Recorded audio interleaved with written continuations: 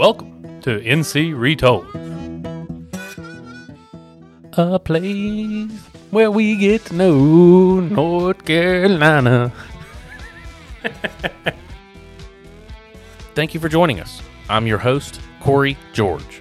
Today's episode of NC Retold is brought to us by Pilot Surveying and Engineering, providing civil engineering and land surveying services across the Carolinas. Check them out on the web at www.pilotse.com. Joining us today is someone who I believe is directly responsible for the rise of NASCAR popularity in the 80s and early 90s. He's a legend in NASCAR circles, a marketing genius, a sailor, and helicopter pilot. There isn't much our guest today hasn't done, and done well. Ladies and gentlemen, I'm excited to announce our latest guest, Mr. Sid Morris.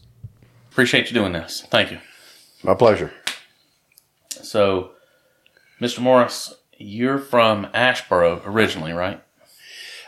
Just call me Sid. Sid? All right. Okay. Mr. Morris was my dad. And I am from Asheboro, son of Bob and Margaret Morris, and born in Randolph County Hospital, and grew up there all my life. Okay.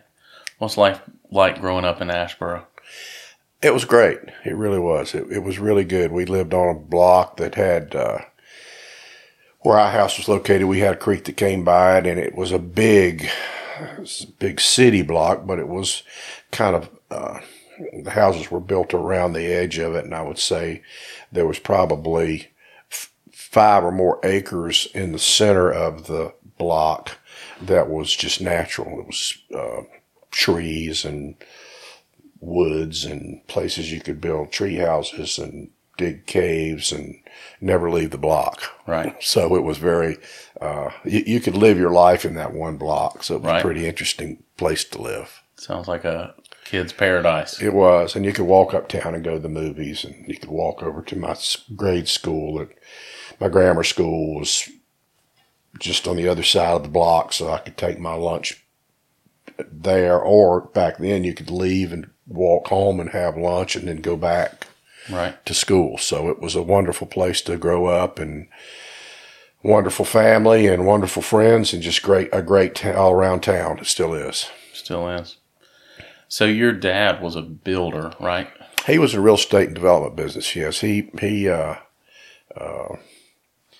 an old saying that says my dad and my granddaddy bought and sold Randolph County twice. My dad bought it and my granddaddy gambled it away. But I don't know about that. But I know that my granddaddy owned the livery stable, and my dad grew up with him working with horses. And my dad always had horses. He had 2 stables in Southern Pines, and he held the high jump record, 7 feet 2 inches.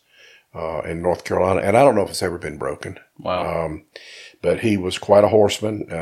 He was also a legendary golfer. He played with Sam Snead, and Julius Boyce used to come to our house on Sundays, and my mother would make him a basket of chicken, and they would go to Sedgefield Country Club in Greensboro, and they would play. And I never knew why, because I was just a little boy. And I would go with them, and I've got pictures of me there with a caddy and my little knickers on and my hat and beanie hat and my little clubs. And my dad and Sam Snead, I have pictures of them, and you can't tell them apart. They look like identical twin brothers. And he could play with them. I mean, he was as good as they were. But back in those days, you couldn't make money playing golf. Right. I mean, it was there was no tour, none of that. So I found out later in life, and I mean much later in life, but when I got to college, my dad finally confessed to me that he was taking them up there because they wanted him to introduce them to people at Sedgefield Country Club that wanted to gamble and play for money. Oh, okay. And that way they would play for money. And my dad would just kind of say, well, Jim, if you want, because they knew my dad hung out with Boris and Snead. They were from down in Southern Pines, Pinehurst area anyway. Mm-hmm. And so he had his stables down there, and he knew them, and they played down there. So that's kind of what they did. And he was excellent golfer, a great tennis player. I mean, just everything he touched. He never drank, never smoked, never heard him say a foul word to anybody. He was a great man. Wow. Yeah. And my mother was a great mother. She took care of us. She's one of the best cooks that I've ever, I know I'm bragging a lot on my family, but you asked me about them, so I'm going to tell you. That's why we're here. She was just a phenomenal cook. She came from Saxpahaw, North Carolina, because she was a Cheek family over there. And she had 9 brothers and sisters. And so they had a big family, and they grew up on the farm. And I mean a farm. I mean, they went out and killed a chicken on Sunday to eat chicken dinner, and they had cows, milk cows, and grew some livestock.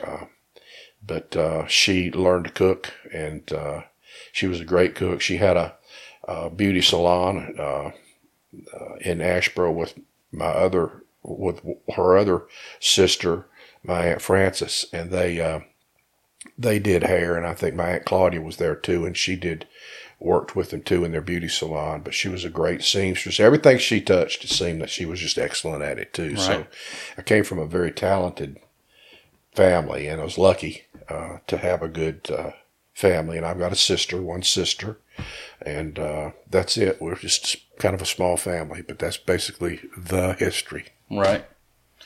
Well, it sounds like you had a tight-knit family growing up. We did. My father didn't want children.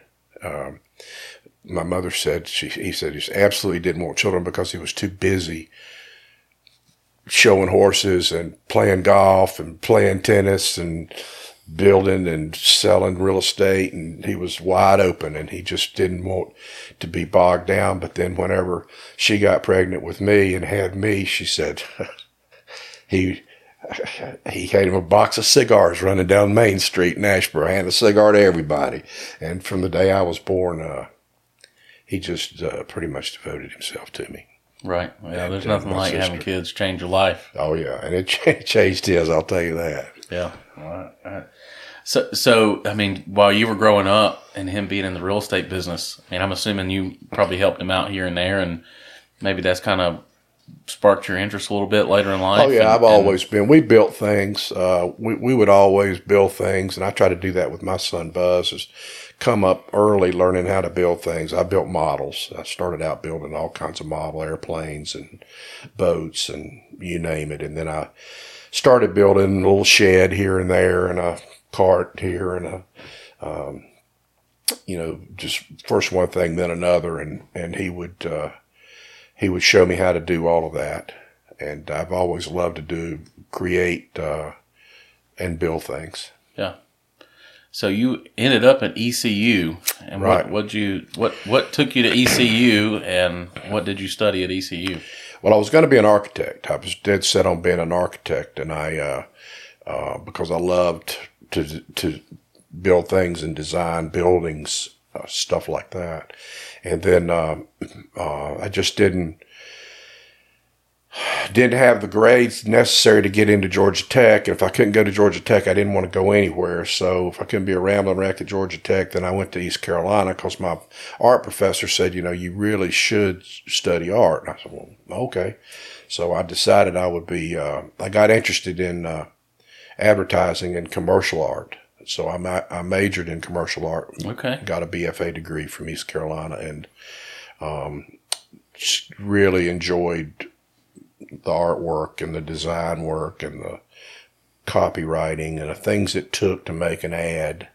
And I was very focused on that. So I kind of studied that at East Carolina, and then I left there, and I had a scholarship to Pratt Institute in New York. Didn't do it. Didn't like it. Went up there, it just turned me off completely. So I came back and came to Charlotte, which the smartest thing I did was not continue academically, because I pretty much had what the college had to offer. And then I came back to Charlotte. I ended up in Charlotte because there weren't any ad agencies in Asheboro. So I came to Charlotte, and then we started I worked with Sonny Smith, who was Arthur Smith, the guitar player Arthur Smith, wrote Dueling Banjos. Sonny Smith had an ad agency, and we had Martha White, Self-Rising Flower, and all that stuff. I mean, he had a TV show, and then Sonny's agency would handle that. So I was creative director for that agency for a while. And then I went out on my own and started my agency. Mm-hmm. And Morris International.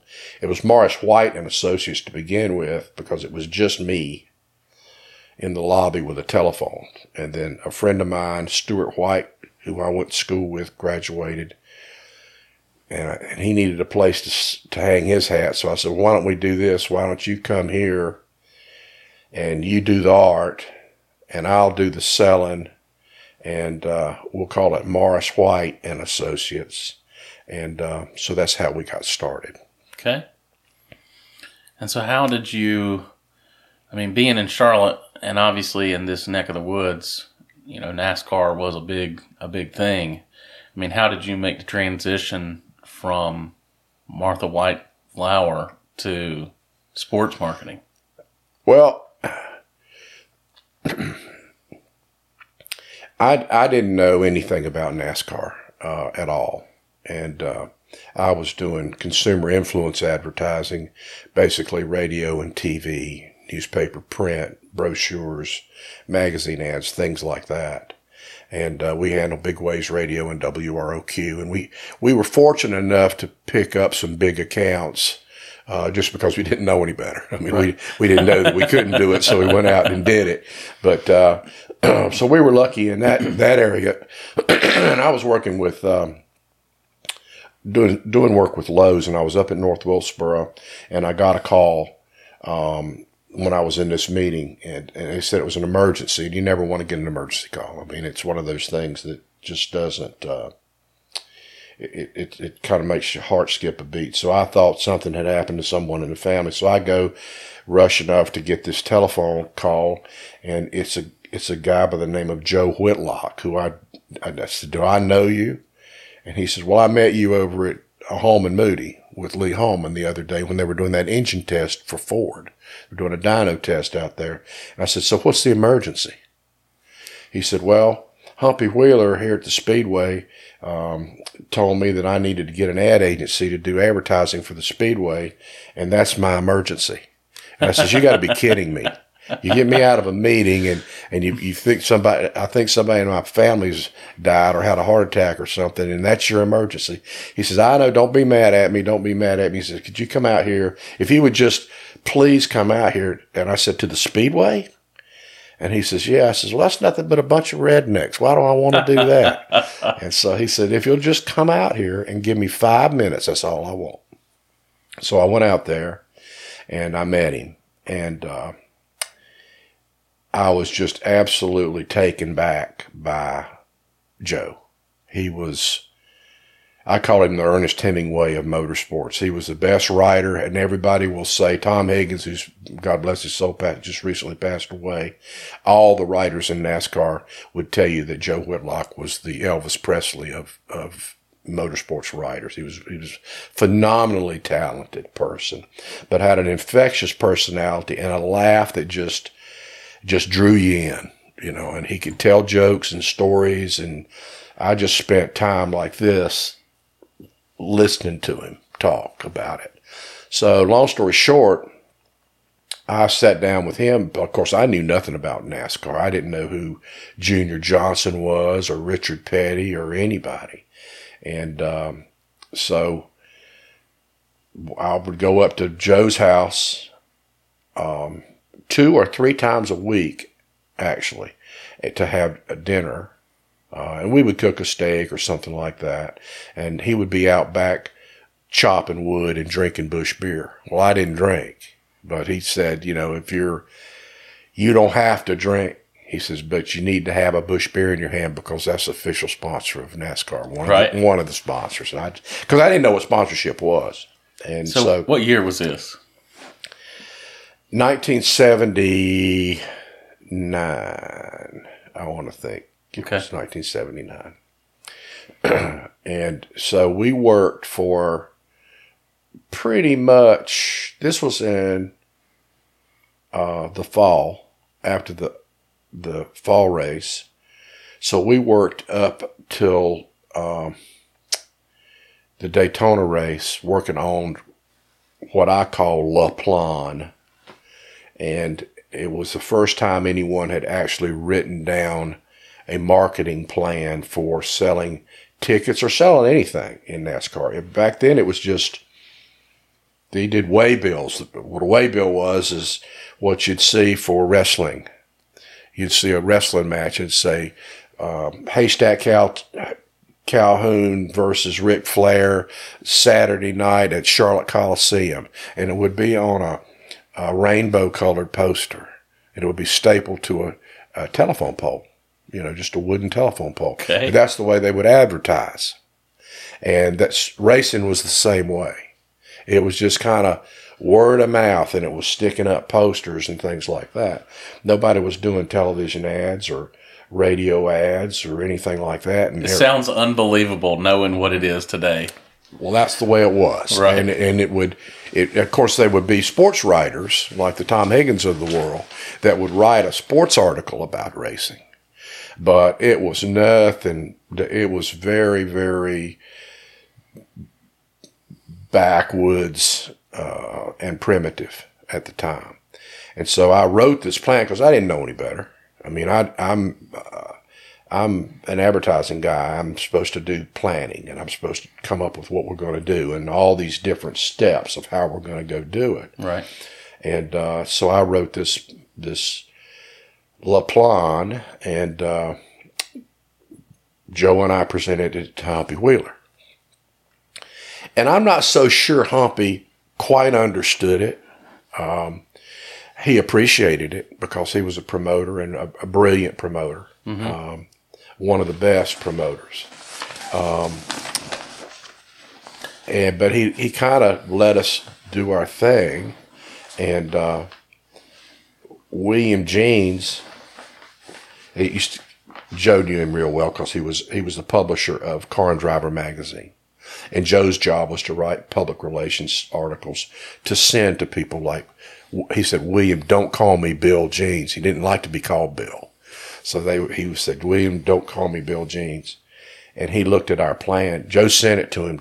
I said, find somebody else that knows something to see if this makes any sense to him. So he sent it to him, and he wrote back, the Bible of motorsports marketing. That's all he said. He said, that's the Bible of motorsports marketing. That's awesome. And so we used that, and NASCAR came to us later. Okay, so this started out for the track. Speedway. It's Charlotte Motor Speedway. Yep. And then NASCAR came later. Was NASCAR organizing sort of a overall marketing plan? Did they have something similar, or was it basically left up to each track? Each track. There was no coordinated marketing area or department of NASCAR at all. Okay. What most people don't understand about NASCAR is a sanctioning body. They sanction races. Their job is to go put a race on. Okay.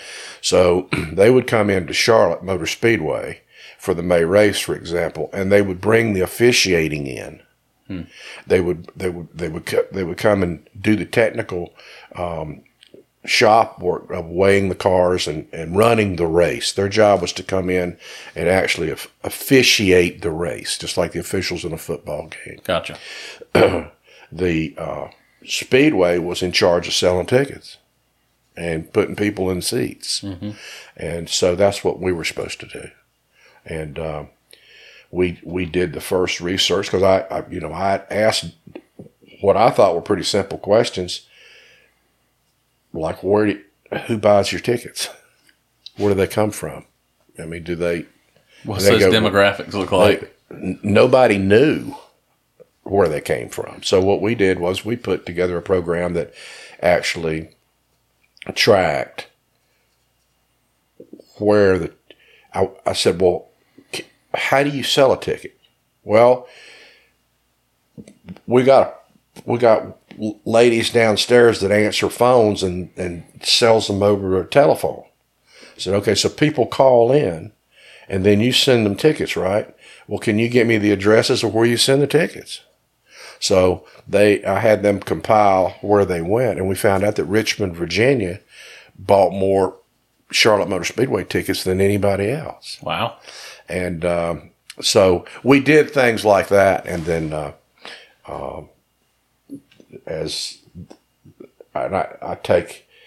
we were the first. We had the first sellout crowd in the history of NASCAR, the first track to ever sell out of tickets, and that was the next May race. World 600 was what it was called at the time, not the Coca-Cola World, but the World 600, and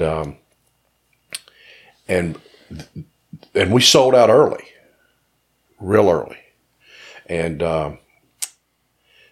which is also unheard of because most times people would walk up, and buy tickets, and so Humpy and Ken Squire of CBS called me and said, "Can you come to Atlanta? Because we're having a meeting to figure out why the Charlotte Motor Speedway is selling out of tickets." I said, "It's real simple. It's because I'm handling the advertising." Yeah. And I was kidding with him, and everybody was laughing. And so we went down there, and we're sitting around and going, "Well, what? Why all of a sudden you do a little bit of advertising?" And I'm talking about a little bit. I'm embarrassed to even say what the budget was. Okay. So if you do a little bit of advertising and we sell out of tickets, and Humpy, the consummate weatherman, stands up in the middle of the room and he says, "Daytona 500 happened on February the 18th, or whatever the date was that it was. Somebody look up what the weather was on that day." Well, the whole East Coast was snowed in. So, and it was also the first flag-to-flag television coverage of a NASCAR race, because what had happened was, in Wide World of Sports, NBC would have downhill skiing, a little bit of NASCAR. They would have a rodeo, and they would have something else. They would have in a 2-hour span or 3-hour span, they would have 4 sports that they would go back and forth to. I don't know if you remember that or not, but that was way back in those days.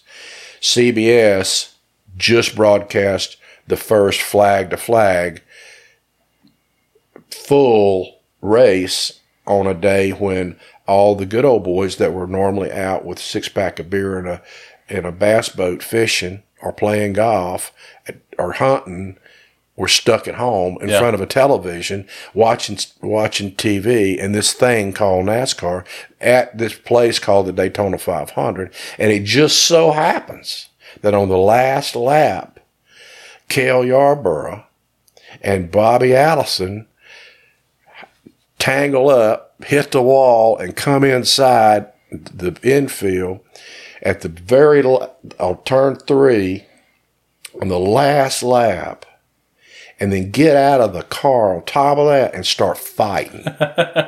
If you remember that. I've heard that this is the infamous Daytona 500 that They essentially kick-started NASCAR. There was a picture of Cale Yarborough hitting Bobby Allison, and Bobby's a really good friend of mine. As a matter of fact, I saw Bobby last Monday. And a picture of his head going back like this, with Cale Yarborough like this. And it was on all the newspapers. Oh, my goodness. And it was on live TV. And they replayed it. And it was, everybody's going, "You got to be kidding me, man. They're racing. They beat these cars up. They run into each other. Then they get out of the race cars. They start fighting." Man, that sold tickets. Now, you take that dynamic right there and you look at where it is today, and that's why you don't see the grandstands full. Right. That's it in a nutshell. We could sit here and spend 2 days talking about why NASCAR today is not what it was then, but that's what it was. Well, that race that you're talking about seemed, at least from my understanding, the rise of the popularity of NASCAR. That is what sparked it. I mean, exactly. That's why we sold out of tickets at Charlotte. Yeah. And that was when, I mean, through the the 90s when we had some real, villains and heroes against each other who are now, either not with us anymore or retired. Well, you had real.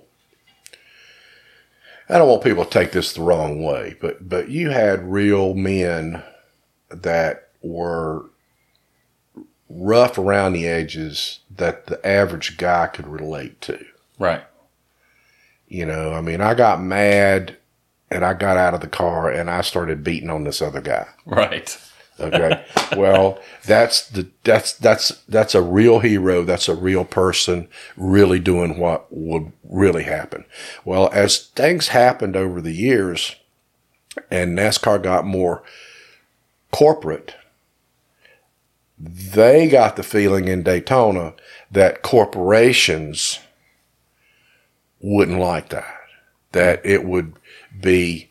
And I don't know who came up with this brilliant concept that they wouldn't like it, but they came up with the idea that fighting and carrying on and doing stuff like that was not good for the sport.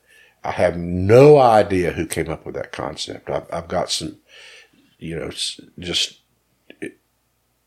in the back of my mind, I can imagine kind of where it came from. Mm-hmm. But the reality of it is, they didn't know marketing. They didn't know how a ticket was sold, why a ticket was sold, why a person bought a ticket, because they didn't care about it. Right. NASCAR, sanctioning body, cared about the cars, setting the cars up, making sure you weren't cheating, or at least catching the people that were. They knew nothing about selling tickets. Well, that's all we did here. Yeah. That's all we cared about was selling tickets. So we would create drama. And if there wasn't a controversy going on, Tom Higgins wrote an article one time, and he said, when Humpy Wheeler and Bruton Smith and Sid Morris get inside a room concocting the program for the upcoming race, smoke starts coming out from under the door. Because it was always something, Bruton was a great promoter too. A lot of people really don't realize how smart Bruton Smith really was, because he would do things that Humpy and I would look at each other like, scratch our head a little bit about, well, why do you want to build condominiums, out here? He would always be coming up with new ideas and new things. That, of course, meant more work. I had to market them. Humpy had to build them. It was more work, but they were all successful. Right. And that combination, it's just like the Patriots football team. You got the right combination, and that's why they win so many Super Bowls. Right. So you brought Tide into NASCAR, and among other high-profile sponsors, right? And that had really never been done before until you did it. So, how'd you get the idea to go chase a big company like that, and how'd you get them to agree to come in and do something that hadn't really been done before? And what kind of, obviously it paid dividends for them. How did you come up with the idea for that? How do you even make that happen? I didn't come up with the idea. Okay. Joe Whitlock again calls me up on the telephone, and he said, my good friend Bob O'Dear from RJ Reynolds has left RJ Reynolds, is now taken over as head of Wrangler. And Jack Watson, who was his marketing director for RJ Reynolds special events, has gone with him to Greensboro. And they want us to come up there because they want to go racing. They want to take Wrangler jeans racing. I said, really? So we get in the car and we ride up there, and Bob and Jack And Joe and I sit in the room, and we concoct a plan for Wrangler Jeans. They were very, very smart people, and brilliant, really. And they knew what sports marketing can do for a brand. And being the new president of Wrangler, he knew what to do. I mean, he didn't have to guess. He said, "I'm going to put the Wrangler on a car, and then what are we going to do Midwest?" Everybody's going, "Wait a minute, Midwest, farm country. Oh, we'll do tractor pull. We'll do Wrangler tractor pull. Well, what are we going to do out west? Well, there's only one thing you do out west. That's rodeo. Well, how about that place called California? What do you do out there? Supercross." There was a promoter out there that promoted a Supercross race in the LA Coliseum. That was the darndest event you've ever seen. He would put dirt. He would fill the LA Coliseum with dirt, and he would take dump trucks up the stairs at the end of the Coliseum, dump dirt down there all the way through the back and back down the other set of stairs in the Coliseum, and the guys would ride up, do the course, ride up the steep end of the Coliseum, jump up, hit another berm, come back, and jump all the way off the top, all the way back down to the bottom of it. All these riders. I mean, it was a huge, huge event. So anyway, we put that together, and then we did rodeo, tractor pull, Supercross, and NASCAR. And we got this Rookie of the Year punk called Dale Earnhardt to drive the car. And I say that with all due respect. He was a dear friend and a great guy, and we all know what kind of driver he was. Yeah. To drive the Wrangler car, and that's the way it all started. And it wasn't my idea. It was just Whitlock carrying me up there, and us being fortunate enough to put it together, and a lot of hard work. And we did 604 rodeos for Wrangler. I mean, this is a little agency here in Charlotte did. It doesn't sound so little anymore. Well, it was pretty. We had a lot of work cut out for us, but that's what started it. That's wow. I would just imagine having all of those pieces coming together at once, and then of all people, Dale Earnhardt driving the Wrangler car. I mean, that's just one of those things. Like the perfect storm. It is. And it's, I mean, people look at successful people and say, well, you sure are lucky. And the ones that tell you that it's a lot of hard work. Don't get me wrong. Everybody that's successful, everybody that's successful put a tremendous amount of work into their success. But they had to have the stars align at some point in time. It wasn't always an uphill battle. I mean, if you look at every successful situation out there, the stars aligned at some point. Now, there's a lot of people out there that were not successful that the stars aligned for. They didn't take advantage of it. Right. So the successful people are the ones that were hard workers, out of bed early in the morning, understood what lay in front of them and did it. And we did. I mean, our agency worked extremely hard at that business of doing the best marketing you could for whatever sport it was we were doing. And that led to other clients coming to us saying, we saw what you did for Wrangler. Can you do it for us? And we said, sure. So I wonder how would somebody that left RJR know that sports marketing was the way of the future for them? Because that's what he was doing. That's what O'Dear was doing. Okay. See, at the time, they had the Marlboro car in Formula One. Well, yeah, but the Winston Cup. Okay. I mean, Winston sponsored over 102 events. Yeah. Not just singular events, but sports. Right. Okay. They were the world's largest sports sponsor by far. Well, the head of that division of R.J. Reynolds was O'Dear. Okay. And Watson was his right-hand guy. So if there's anybody in the world that knows how it works to sell cigarettes, I mean, they knew how to sell cigarettes with sports marketing. Well, so what? It's a pair of jeans. It's no different. I mean, people buy cigarettes, they buy jeans. Yeah. So that's what it was. It was not magical. It was just damn. Well, you got to be smart enough to realize and apply different situations to new things. I mean, that's innovation is, what drives everything. Well, yeah, but it was a snowball effect then. What happened was Wrangler came in and did it, and nobody else was doing it. We happened to be at the right place at the right time with Speedway, with Joe. Yeah. The relationships. Nobody knew how to do it. We had to make it all up. I mean, it's just like a band. It's just like if you look at the successful band, whether it be the Grateful Dead or the Beatles or whatever, they start out as a ragtag bunch of musicians that don't know what they're going to do, and then what happens?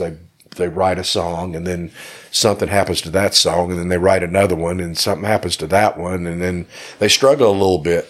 Well, it's the same way with us. We just did this program, and then people saw it, and said, "Who did it?" Well, those guys did it, and we were the only guys doing it. So we kind of had a leg up on everybody else, because the big agencies in New York, they didn't know how to do what we were doing. And as a matter of fact, with the Tide program, when Tide came to us, we had done, and it's too long a story to tell, but we were doing Crisco shortening car with Buddy Baker. And it was so successful in sales that Tide was down 2 points in the South. And for them to be down 2 points is big, big problems with them. They take that very seriously. To give you an idea how big Tide is, Tide represented 25% of the gross for Procter & Gamble, that one brand. Wow. Of 96 brands. So they saw what Crisco was doing, and the Crisco sales went through the roof. We had Loretta Lynn and Buddy Baker. And so people were really responding well to it, and they were selling a lot of Crisco shortening. So the Tide guy saw that and said, well, who did? They talked to a guy by the name of Ed Liebzeit. Ed was the marketing director for the food division. Packaged soap and detergent guys called Ed and said, who did your Crisco car? And he said, Mars International down in Charlotte. And says, well, could they come up here and talk to us about doing a Tide car? He said, sure. So he called me on a Wednesday and asked me if I could be there on Thursday.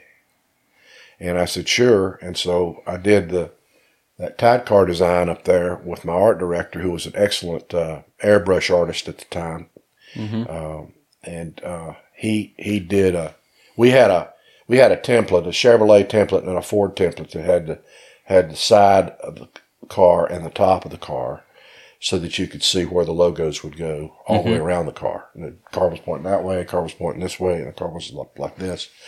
And so we just did the top of the car and the side of the car with the Dayglow orange.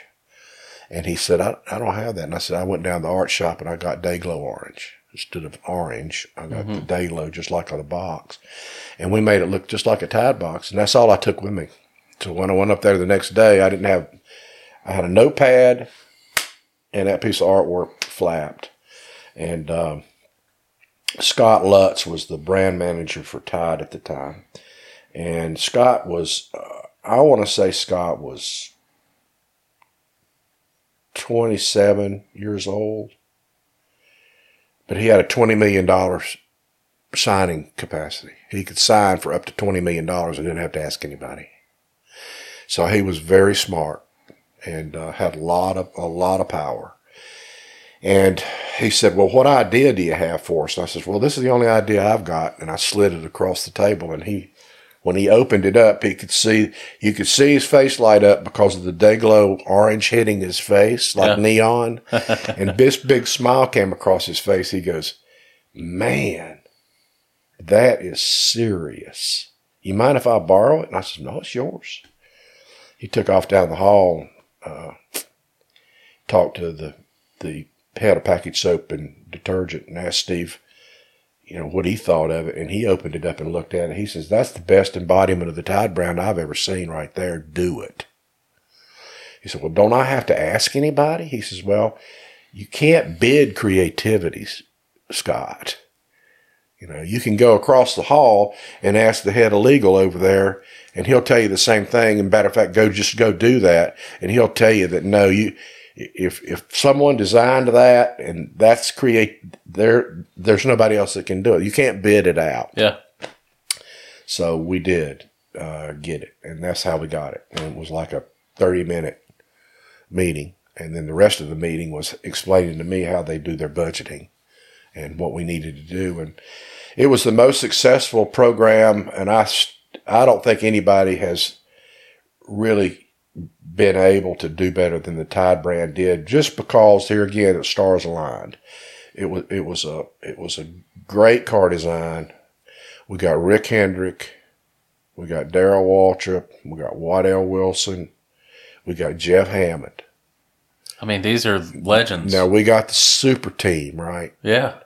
And we got the number one brand of Procter & Gamble, which is the number one marketing company in the world. So you can't put more superstars in one box. Well, we didn't win one race. We came out of the barrel in Daytona.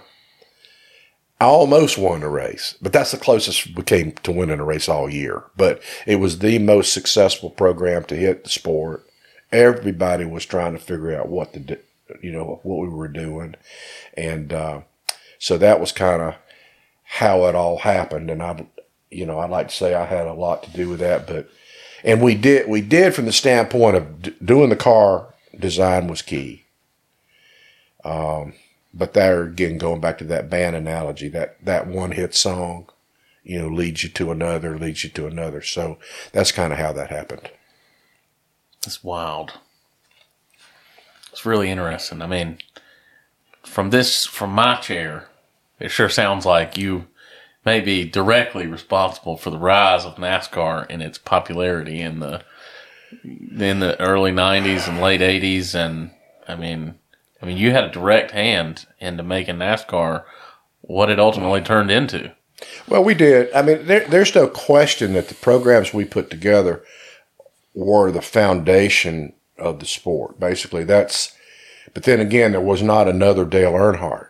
Yeah. Or Darrell Waltrip or Bobby Al. I mean, when you look at the personalities, and Humpy Wheeler and Bruton Smith, when you look at the personalities, Big Bill France. I mean, if you just look at the personalities of the Junior John, I mean, the list goes on of the personalities that were there. The fact that we put the money in other words, that's what kind of put the rocket fuel on NASCAR was the ability to put that kind of money in there. Because see, up until then, sponsorship was almost Zippo. I mean, there were people running cars that had Joe's Garage on it. It was just, the drivers would have to make friends with restaurant owners. And I remember Dick Brooks, he knew every restaurant in every town we would go to because that's where he got free food. That's the only way they could eat. They would figure out a way to get a hotel where 3 or 4 of them staying in a room. It was desperate times.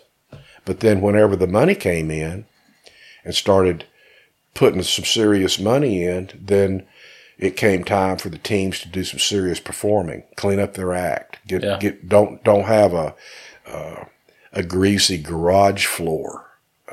It's got to be sparkling in there. And so all that changed, and we were lucky. I mean, we were lucky growing up in the time we grew up in. and we were lucky that we were at that stage of the sport. There won't be that stage of the sport ever again because Right. you will never have those personalities again. Right. So you also dabble in other sports as well, right? And you're into the Salem Pro Series. Tell me a little bit about what the Salem Pro Series is and what gave you the idea behind that. Well, pro sail, I was a sailor. Basically, that's what I did. Because when I never was a car guy. And I think one of the things that helped us be as objective as we were was the fact that we weren't car guys. Sure. Most of the people that were involved in the sport were gearheads. We were strictly marketing. It either made sense or it didn't. It was like Tide. They didn't care what your budget was. It didn't matter to them what the budget was. If you didn't make your numbers, though, you're in trouble. So if you want to spend $30 million a year or $50 million a year, it doesn't matter because we're going to have to sell that many net extra cases beyond what we already sold off of that car going into that grocery store. So have at it, big boy. You can spend $50 million, go ahead. You got to make it at the end of the day. Well, we just looked at it from that standpoint. Now, the Salem Pro Sail Series came out of my love of sailing in general.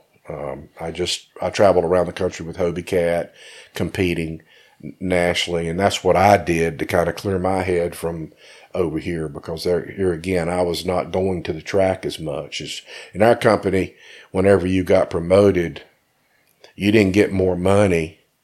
You got to go to less races.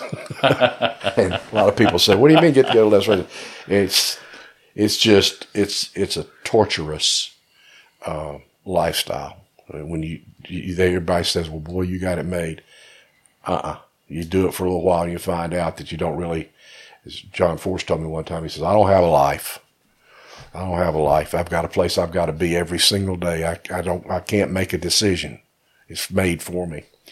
So I started playing with sailing and loved sailing and did that as a pastime. And then I met a lot of the America's Cup skippers and a lot of the nationally ranked sailors from around wherever, and was in Newport, Rhode Island for something. I forgot what it was. And we were in a meeting at the New York Yacht Club about something, and someone brought up, well, why can't we do professional sailing? Sid, why don't you do a NASCAR styled sailing series to where we get paid to sail boats? So I said, well, we could. I mean, that might make some sense. So I've talked to my guys at ESPN, and who we were real close with, not only for NASCAR but with rodeo and everything else. I knew them all.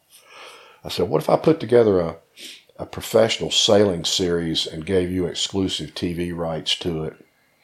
And they said, that's like watching grass grow. I said, you don't understand how. I said, let me just give you one statistic. More people die racing sailboats a year than all other sports worldwide. What? Yes, more people die racing sailboats a year than all other sports combined. Why is that? I said, because you're dealing with the two most powerful forces on earth, the wind and the sea. Yeah. And when you put them together, something breaks. And when it breaks and it hits you, it kills you.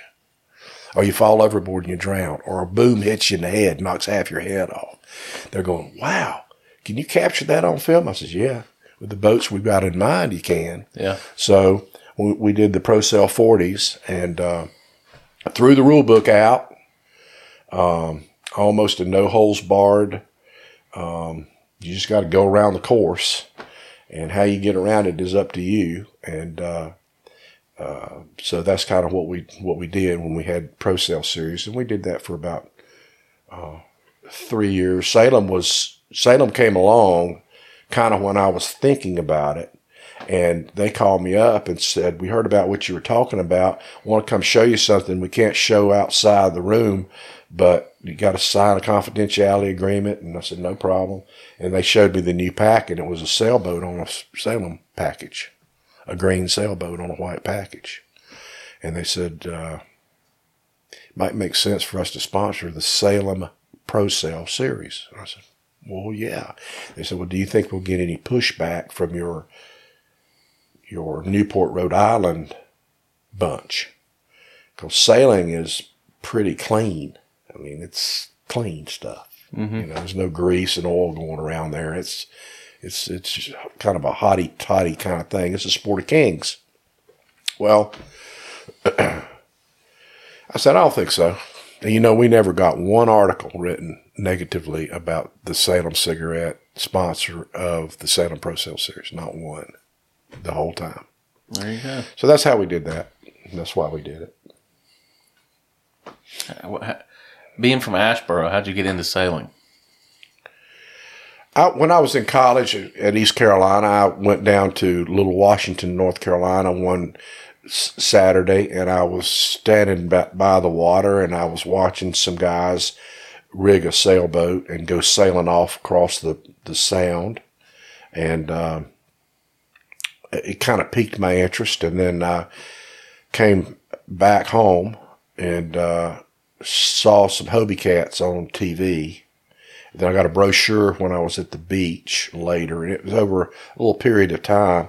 And then I decided I wanted to buy a Hobie Cat, and didn't know anything about sailing. And the Hobie dealer here was a dealer by the name of Inland Sailing Center in Charlotte, and it happened to be owned by Lee Holman. And Lee Holman is the Holman of Holman Moody. His dad was John Holman. They were Ford Racing's. They were the Ford Racing team, basically. Okay. Holman Moody is one of the most famous names in the history of racing. But Lee didn't want to have anything to do with the racing piece. He wanted his own sailboat store, so he sold Hobie Cats and other boats.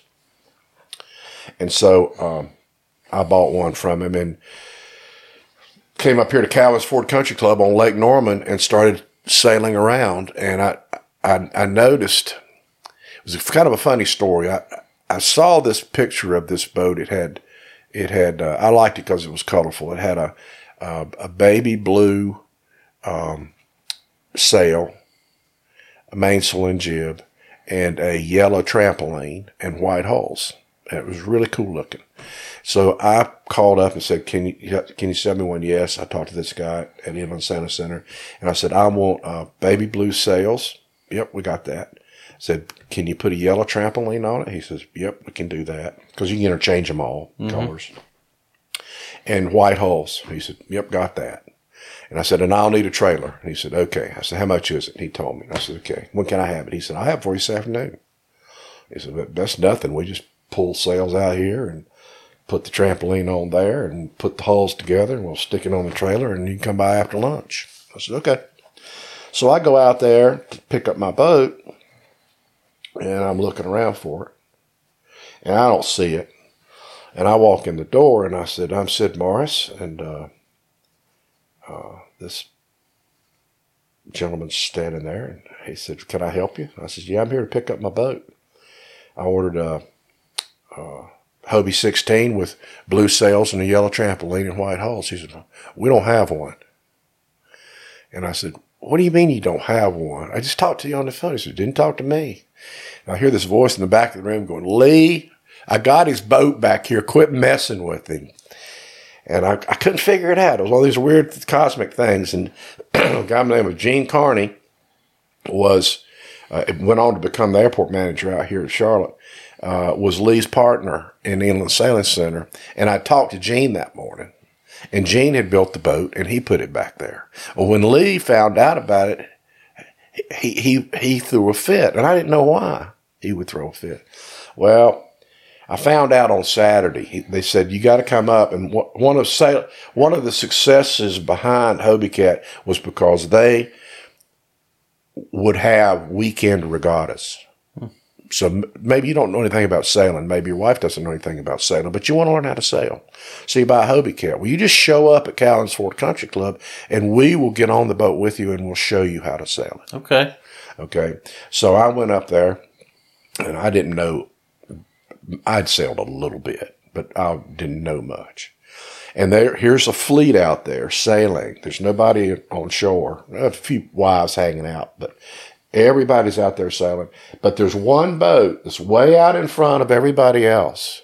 And it's got light blue sails and a yellow trampoline, and that was Lee. That was his boat. Those were his colors. And then I figured it out. He didn't want me to have his colors. And he and I became arch enemies number one and the greatest of friends number two. And I would go down to his house at the lake and we would go sailing and riding motorcycles and he and I had lunch together probably 3 times a week. So that's my sailing story.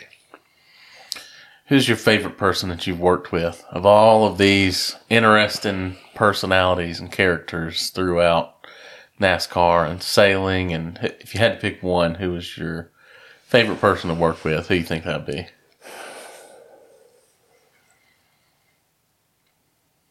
In NASCAR? It'd be anything. NASCAR, sailing.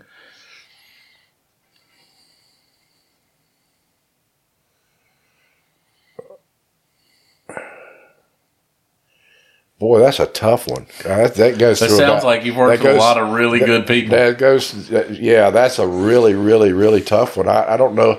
I would. I'd have to say Gil Cashin was as close to a brother of mine as you could get. He was the national sales manager for General Motors AC Delco. He had 4,000 guys that worked for him. And Gil came to me to put the Western Auto program together. And he was without a doubt, he was a short guy with a huge personality. And he just,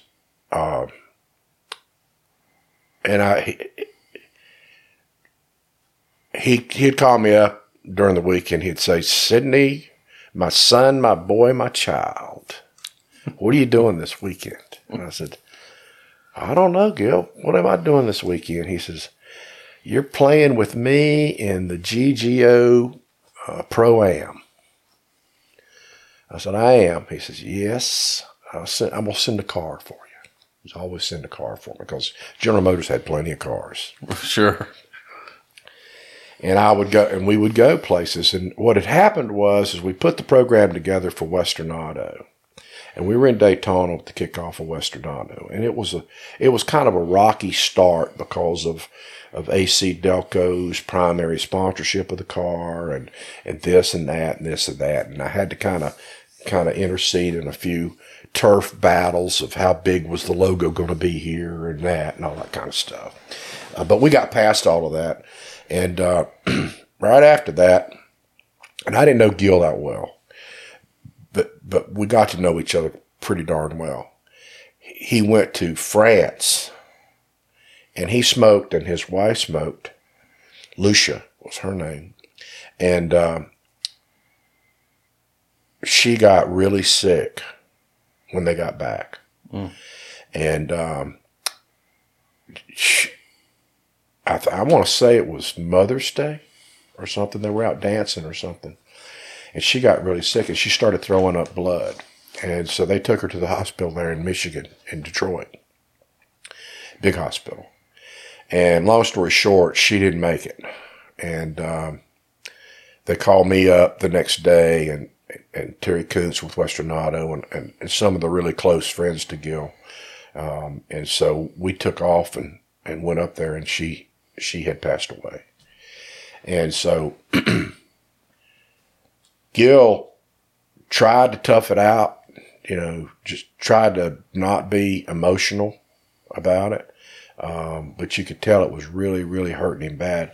And for about every weekend for almost a year, I'd have to go to Detroit to be with Gil because he couldn't be by himself. He could be working, doing his job with people. But when it come to the weekend, when he'd have free time on his hand, he needed somebody to be with him, and he would call me up and I would go. Yeah. And so we just, he was a great guy.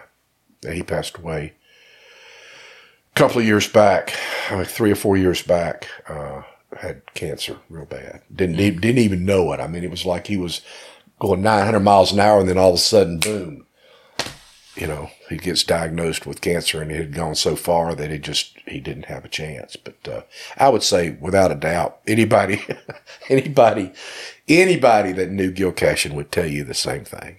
Okay. That he was one of the most interesting people you could run into. Mm. So you're involved in a couple other things other than, I guess direct marketing, like your career has been. What is the NOAA Foundation, and how did the NOAA Foundation come about? The NOAA Foundation is I set it up because NOAA had an ark, and that ark was designed to save the animals and humanity from the big flood. A guy gave me a book called 1 Second After. Have you read it? I have not. You should. 1 Second After was written by Bill Fortune, and Bill is a brilliant writer. And he was a very close friend of Newt Gingrich, and he was up in Washington one day. Newt came in the room and threw his briefcase across the wall, hit the wall, and said, these people, and that's when he was Speaker of the House. He says, I cannot get people to understand how dangerous electromagnetic pulse is. You need to write a book about it. Talking to Bill. And so Bill said, okay. And 9 days later, he had written 1 Second After. And what 1 Second After is what happens when electromagnetic pulse is discharged on Black Mountain, North Carolina, and Asheville. And what made it so interesting to me, it was in our neighborhood. Yeah. Cars stopped going down I-40. There was no power. There were no lights. Nothing would work. So you see anarchy starting, and you see what happens to human nature whenever people can't get their pills or their medicine. And where do they go? Where's the first place they go? They go to the pharmacy, because the pharmacist knows everybody in town what pills they need. Who needs insulin? Or am I going to get insulin now? It's not going to come. So she had to dole it out. So this book bothered me because it's a real thing. It's really real, and It's really there now. China, Korea, Russia, about every major power on Earth has electromagnetic pulse weapons, and it's real simple. All you have to do is just put a small nuclear blast 300 miles above the center of the United States. It takes out 99% of the people in this country will be dead in a year. Well, it can be done. It can be done right now, today, or tomorrow. So it started bothering me, and I said, well, what am I going to do about it? So I put together a group of the people. Bill Fortune's one, and he led me to Peter Pry and all of these other people that were at the head of the National EMP Commission in Washington, and Congressional EMP Commission, and this and that. And so I brought them down here to where you are right now. When you walked in today, there was a table set up down there that 12 people could sit around. And we formed NOAA. And it stands for Neighborhoods of Alternative Homes. Basically, where you would put in, we designed a place up in the mountains where it was all off grid. It was wind power, solar power, 3 or 4 different sources of water, heat, all food, 30 years worth of food, and all that kind of stuff. So that's what NOAA is. It's looking at what I found out early on in this gestation period was just because somebody says something works, particularly in the survivalist community, where they're talking about water filters and this and that and this and that and generators and solar power and stuff like that. I made the example to people that if you're being a boater again, if I'm on a ship at sea and we spring a leak and I know the ship's going down, then I get everybody up to the bridge deck, put their life jackets on because we're in survival mode now, and I've got the life raft. And when we throw that life raft overboard, it better inflate. Mm-hmm. Well, you don't know whether it's going to inflate or not because it's just been sitting in its little canister for the whole time. And the same way with NOAA's, we put the NOAA lab together that said, okay, let's try this product and see if it'll work. I mean, people say it works. But Yeah. does it work? Well, we found out that 90% of it didn't work. So that's kind of what we spent most of our time and effort on. But that's what NOAA is. That's pretty interesting. Mm-hmm. Good for you for taking that on. I'm sure that's out of sight, out of mind for most people. It is. It's like everything else until it hits you in the face. You know, it's just like anything else. Most people don't get motivated until their house is burning down. Yeah. Yeah, I used to do a bunch of site design work for an energy company I won't name, but we did a bunch of substation infrastructure design and transmission connectivity. So it's interesting to get a peek behind the curtain of what goes on behind the scenes at the energy company level and some of the different controls and that type of stuff that they have in place, which I don't know. We didn't specifically talk about an EMP, but it is, I guess, nice to know that the energy companies are attempting to make interconnectivity and make the grid modernization more efficient and able to withstand stuff like that. Let's hope so. Yeah. The problem is you've got a national Department of Energy, the FERC doesn't take responsibility for it. Federal Energy Regulatory Commission does not take responsibility for it. I've been up there talking to them. They're clueless. I mean, I'm clueless about what to do with an EMP. Yeah. And they say, it's not even our department. And I said, well, if it's not your department, whose department is it? Homeland Security. That's a Homeland Security issue. I said, Homeland Security? What's Homeland Security got to do with electromagnetic pulse? That's an energy problem. So then you go to Homeland Security and they're going, well, that's an energy problem. Well, that's a Homeland Security problem. The bottom line is it's a typical government situation of nobody's going to do anything. They're just getting paid to run around in a circle. And so certainly they're not going to regulate the energy companies to do anything. And the energy company has no incentive whatsoever to do it because it's just going to cost them money.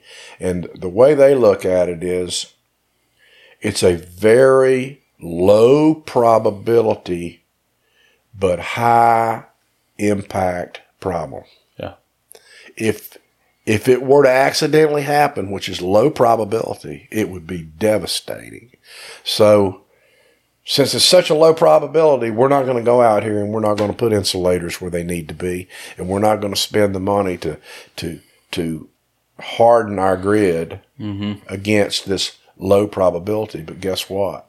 It's not low probability anymore. Neither was a worldwide pandemic. You know, it was low probability too, but now guess what? Yeah. It's not low probability anymore. Well, as dependent as society is on electricity, You better have an alternative. That we weren't 120 years ago. I mean, there's a lot of people that are probably going to struggle if the lights go out and stay out.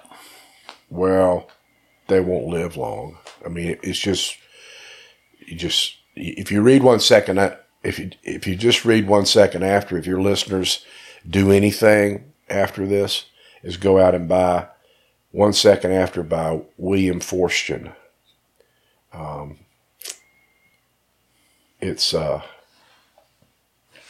It looks like this.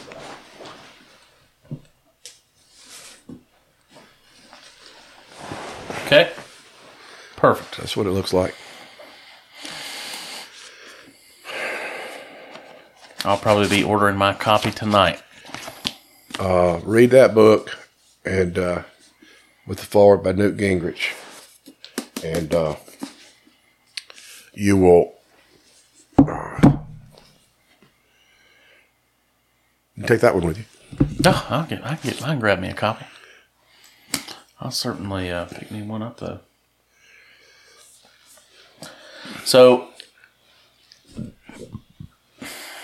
being a successful business owner, what type of advice would you have somebody that's starting out or trying to make it? Or, I mean, is there, aside from hard work, because there's no substitute for hard work and work ethic, I mean, what kind of advice would you give to somebody starting out?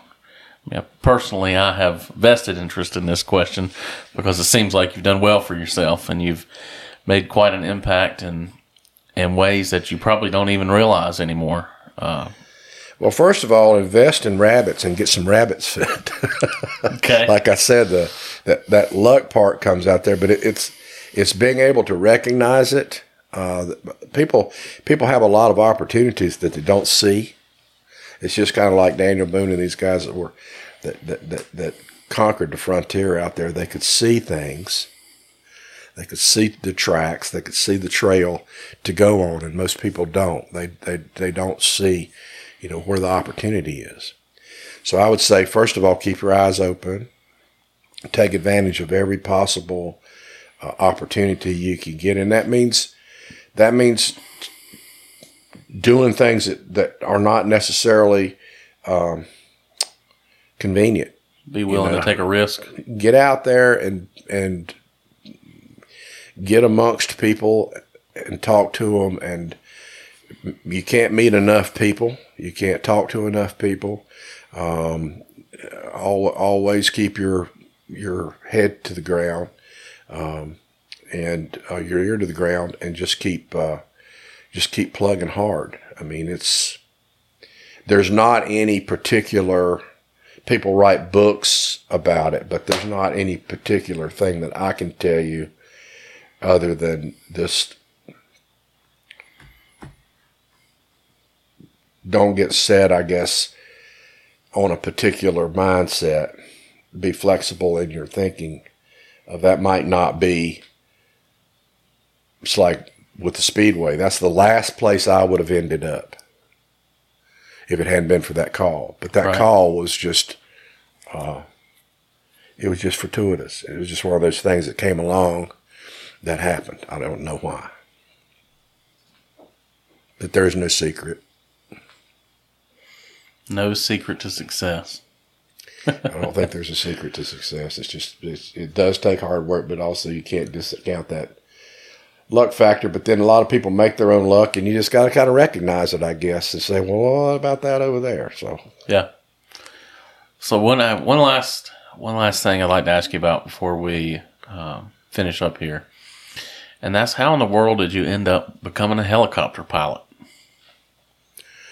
Oh, it was just a general progression. We would fly. I built model planes as a kid. Loved flying. My uncle had a little Piper Tri-Pacer up in a town called Balfour, which is north of Asheboro. Mm-hmm. And I would ride my bicycle up there with my friend, my neighbor Joe.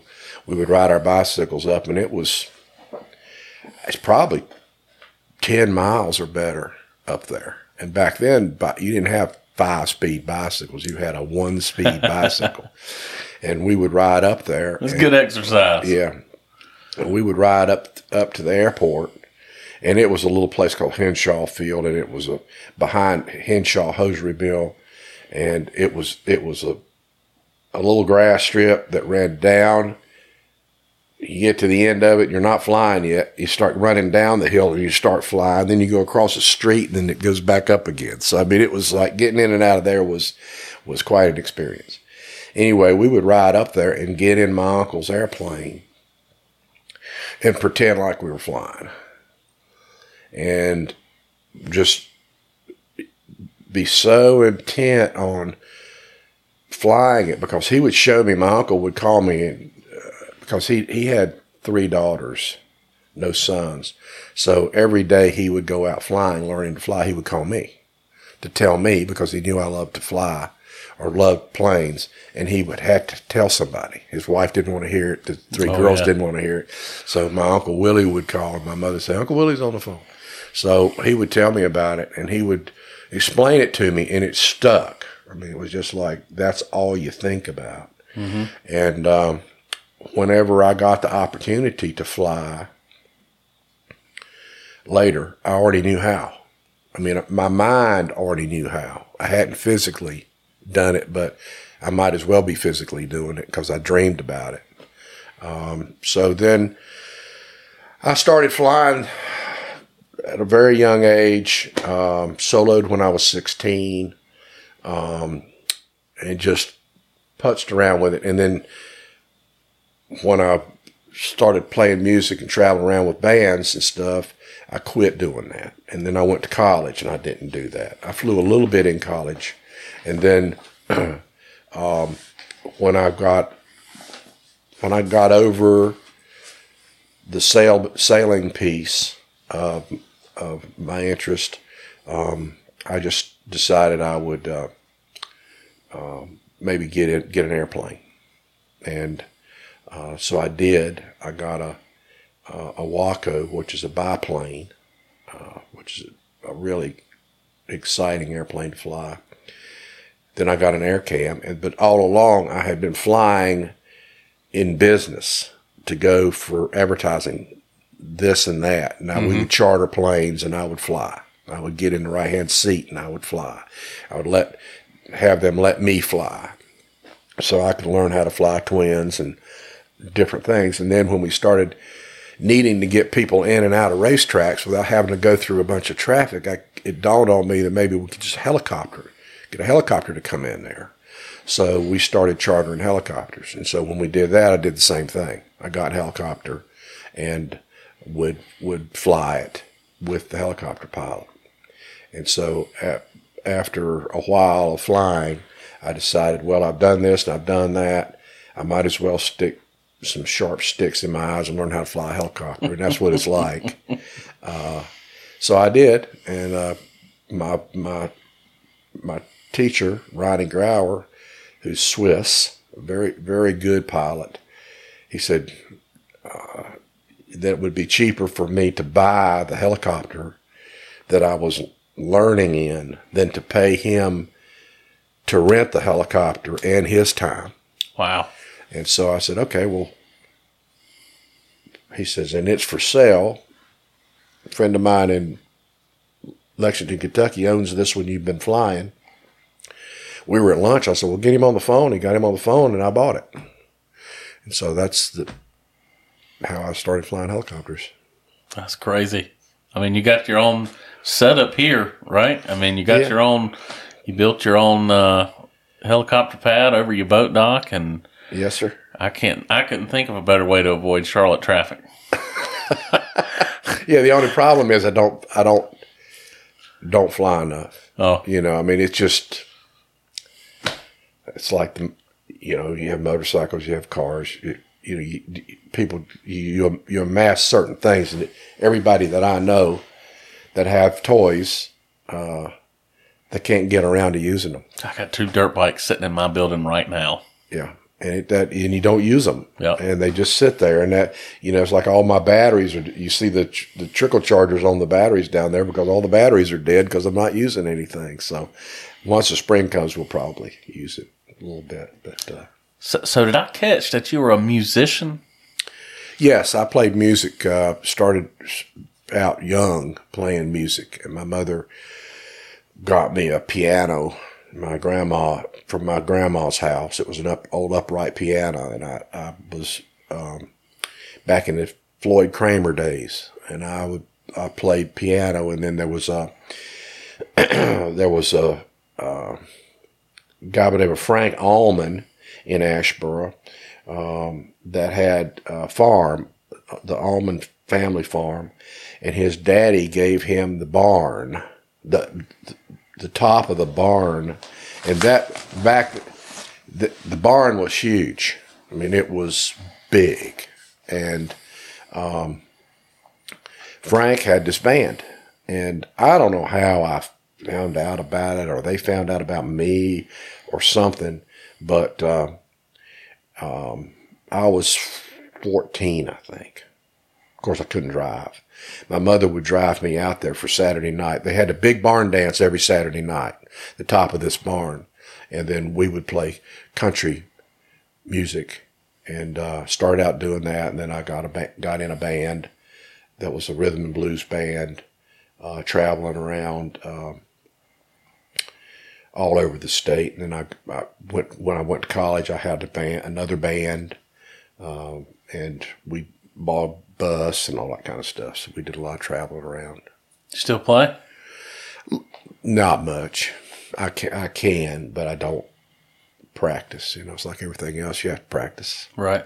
I'm trying to get back into my golf game. I haven't played golf in a long time, so I'm going to try to get back to playing golf, because a bunch of my buddies are out playing golf now, and I just haven't been messing with it. So. Okay.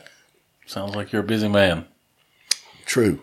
I appreciate you taking some time out for this. I think you've got a very interesting story. Well, I appreciate you coming by, and glad to share it with you, and hope your listeners and viewers enjoy it. And anytime you want to come back, let me know. All right. Well, thank you. Yes, sir. Thanks for listening in. If you enjoyed this episode, please like and subscribe to our channel wherever you get your podcast to be notified of new episodes. Remember to be on the lookout for new episodes at the first of every month. If you feel so inclined, please leave us a review and comment on what you like the most. If you know someone who has a good story to tell or suggestions on how to improve, please email us at info@ncretold.com.